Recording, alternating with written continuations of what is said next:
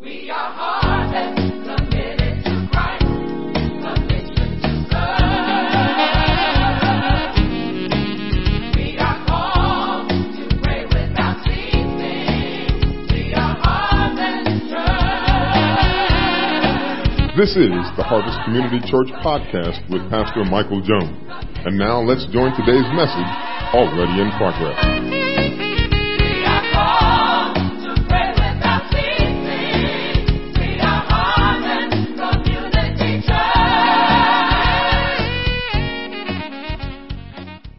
Well, greetings again, everybody.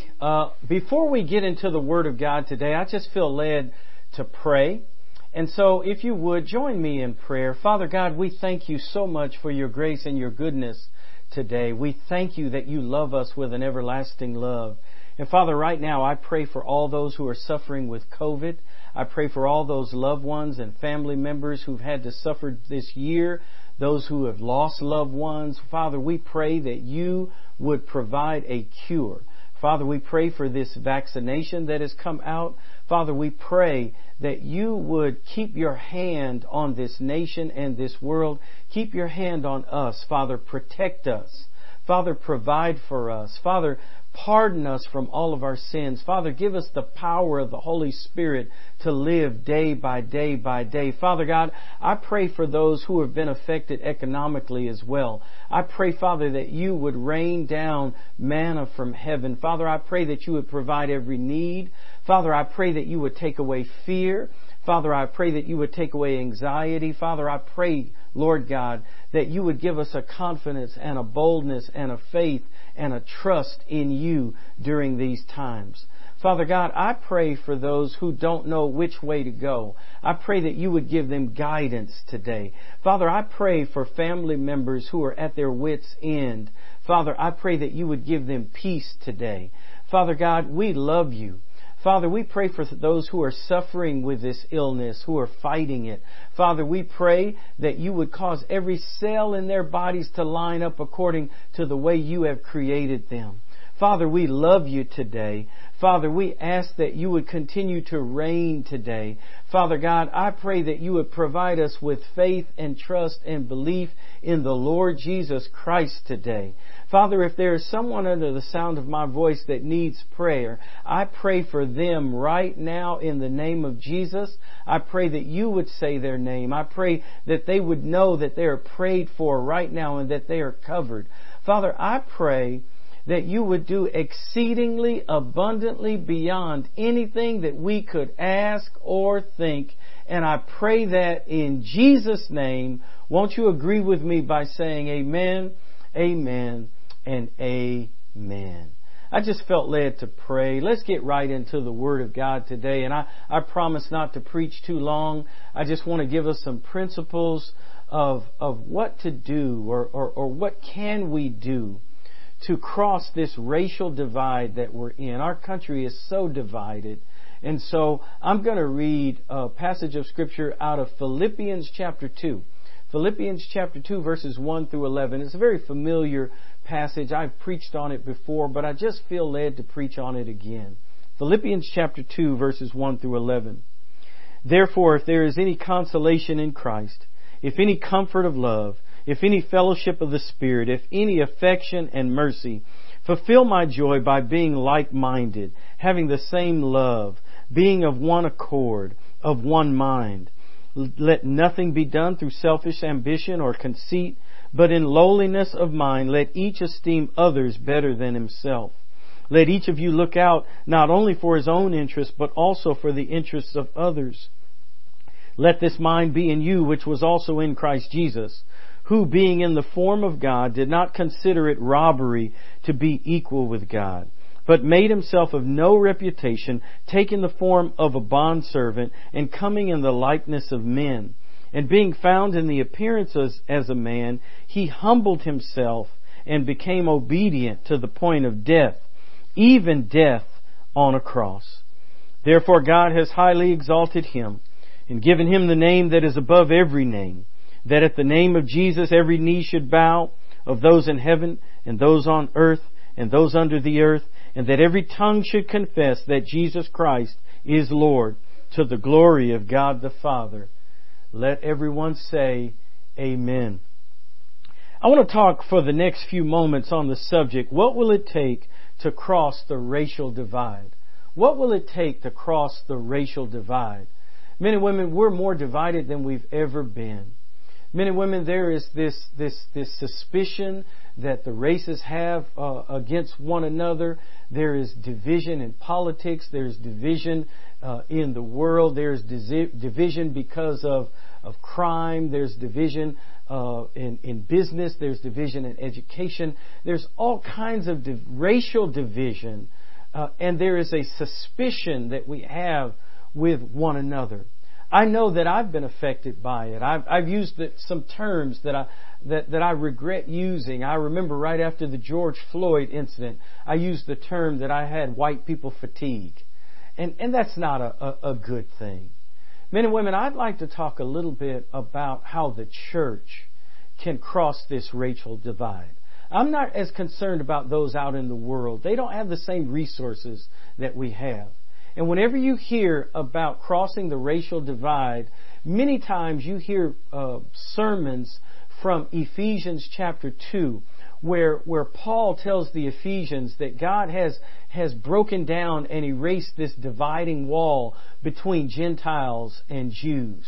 That is the illustration that is given how the gospel can break down these racial divides that we have with one another. And I think that is very true. I think that Ephesians chapter 2 is a foundation for us, that the gospel and the gospel alone tears down these racial divides, these walls that we have against one another.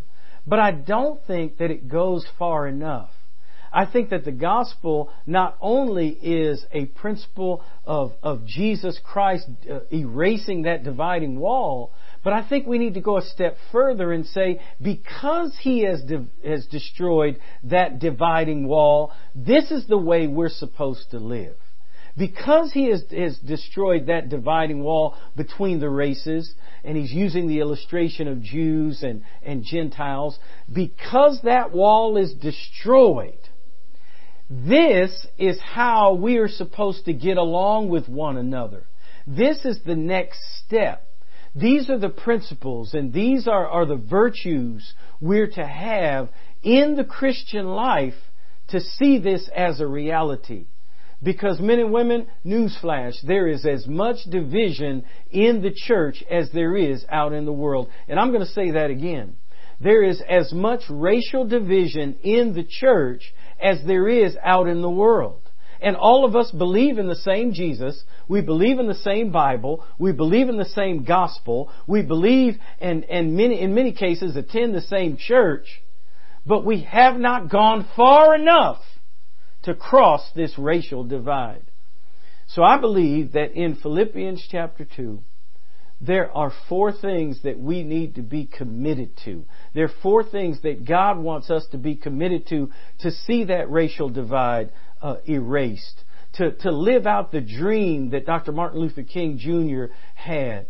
To say, we in the church, we know how to do this thing. We know how to see victory over racial discrimination. We know how to see victory in bringing people together. And it is based on the love and the gospel of Jesus Christ. But these are the things that we need to be about. Point number 1, we need to strive for unity.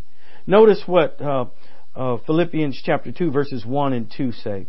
Therefore, if there is any consolation in Christ, if there is any comfort of love, if any fellowship of the Holy Spirit, if any affection and mercy, fulfill my joy by being like-minded, having the same love, being of one accord and of one mind.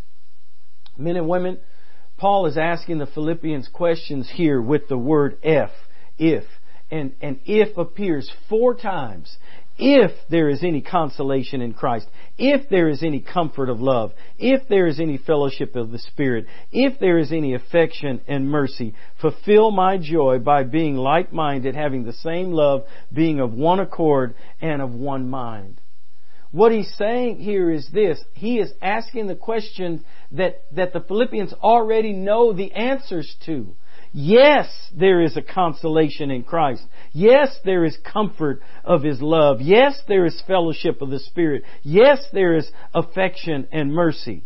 And then he says, if there is, then fulfill my joy by being of the same mind, having the same love, being of one accord, being of one mind. What he's saying is, if Jesus Christ is real, if His gospel is sufficient, if Jesus Christ makes a difference, then make my joy complete by being unified. Strive for unity. And amongst the races, and me included, we need to be convicted of the sin of disunity in the body of Christ. We need not say it's a choice. We need not say, well, only if it's convenient. No. Disunity is sin in the body of Christ. When you shun a brother or a sister based on their skin color or their ethnicity, it is sin, it is unrighteousness, and it needs to be repented of. And Paul says that to the Philippians here. And I want to ask you a question. Have you been striving for unity? Have we been striving for unity? Have we put ourselves in a position to be unified with our brothers and sisters? Have we stood for them and with them? Have we had empathy and sympathy about what they are going through? Is there this unity that says, I feel what you feel and I serve the same Jesus that you do? Men and women, if not, then we are in sin. It's not just a choice or a matter of convenience. The Bible says, if there is any consolation in Christ, if there is any comfort of love, if there's any fellowship of the Spirit, if there is any affection and mercy, fulfill my joy by being like-minded, having the same love, being of one accord and of one mind. And men and women, that is the mind of Jesus Christ. Point number 2, not only striving for unity, but point number 2 is stop living selfishly. We're to strive for unity, but stop living selfishly. Men and women, we need to look out for the interests of others. Notice what verses 3 and 4 say. Let nothing be done through selfish ambition or conceit, but in lowliness of mind, let each esteem others better than himself. Let each of you look out not only for his own interests, but also for the interests of others. There's a sense in which we think that being selfish is okay. We think that being self-centered is okay. We think that looking out for our own interests is okay. But the Scriptures admonish us to not just look out for our own interests, but also the interests of others. And men and women, that requires us to get to know one another.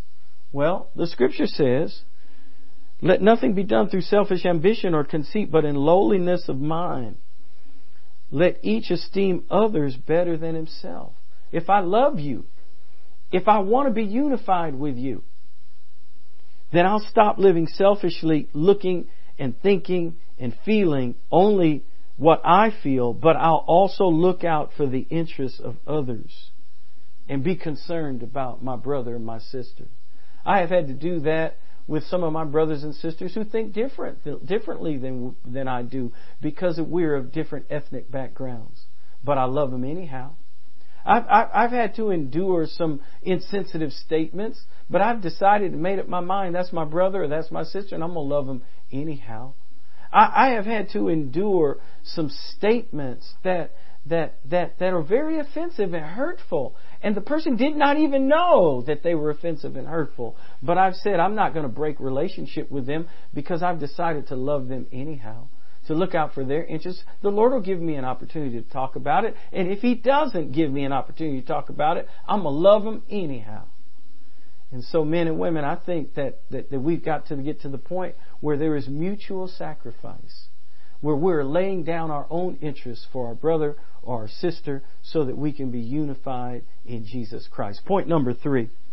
Not only strive for unity, not only stop living selfishly, but how about stressing humility? Stressing humility.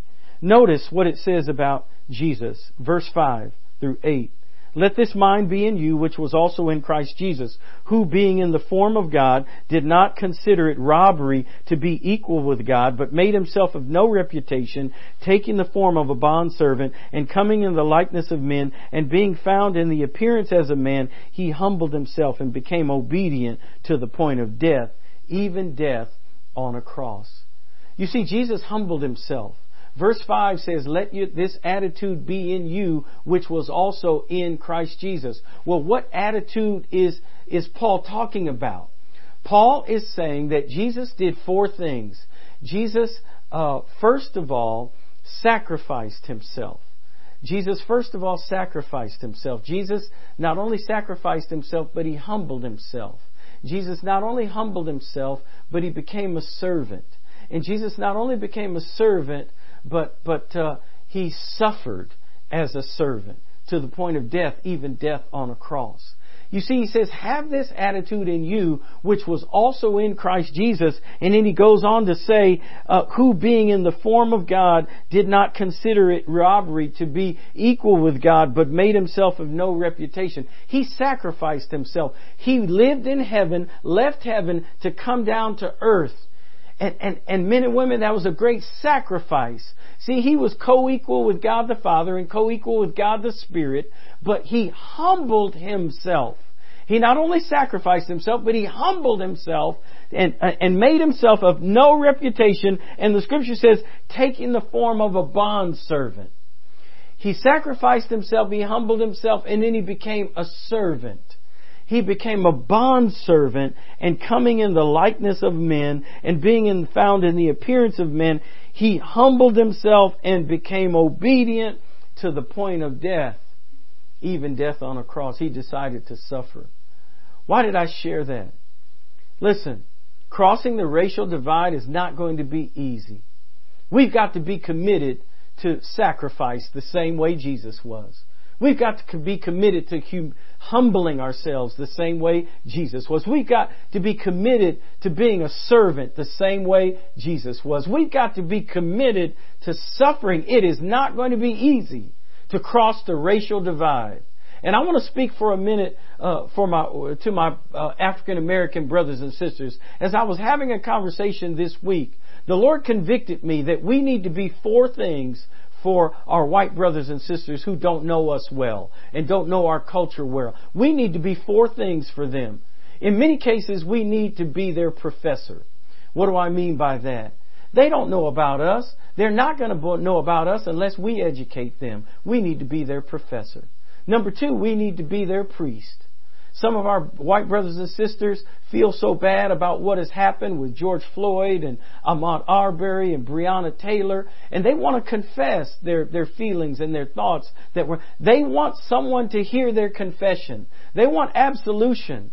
And men and women, if we love them, we will listen to them and we will say, I forgive you. We will say, it's all right. We will say, yes, you were wrong. Yes, but listen, but not only do we need to forgive them, a priest also gives the assignment of penance. Well, this is what you need to go and do. This is the book you need to read. This is what you need to study. This is what you need to view. This is where you need to go. This is what museum listen, we need to give them penance as well. Forgive them, but give them an assignment. This is how you get to know me better. This is how you get to know black culture better. So we need to be their professor. We need to be their priest. But we also need to be their prophet. We've got to be willing to say some hard things. We need to be able to speak the truth in love. We need to have relationships so deep with them that we can speak the truth in love and we won't break relationship. So we need to be their professor. We need to be their priest. We need to be their prophet. But what about the person that doesn't want to hear? The person that doesn't want to be in relationship with you? The person that you can't cross the racial divide and it's too difficult and they've got their arms folded and you're not going to be able to have a conversation because they're stuck and you're stuck. Well, I think the last thing is we need to be their prayer warrior. We need to pray for them and we need to pray for ourselves that God would help us cross this racial divide. So men and women, we need to make sure that we're striving for unity. We need to make sure that we're stopped living selfishly. We need to make sure that we're stressing humility. But point number 4 is probably the most important point. Point number 4 is because of the Savior's sovereignty, we can't stop. Because of the Savior's sovereignty, we can't stop. Because of the Savior's sovereignty, we need to strive for unity. Because of the Savior's sovereignty, we need to stop living selfishly. Because of the Savior's sovereignty, we need to stress humility. Because verses 9 through 11 says, Therefore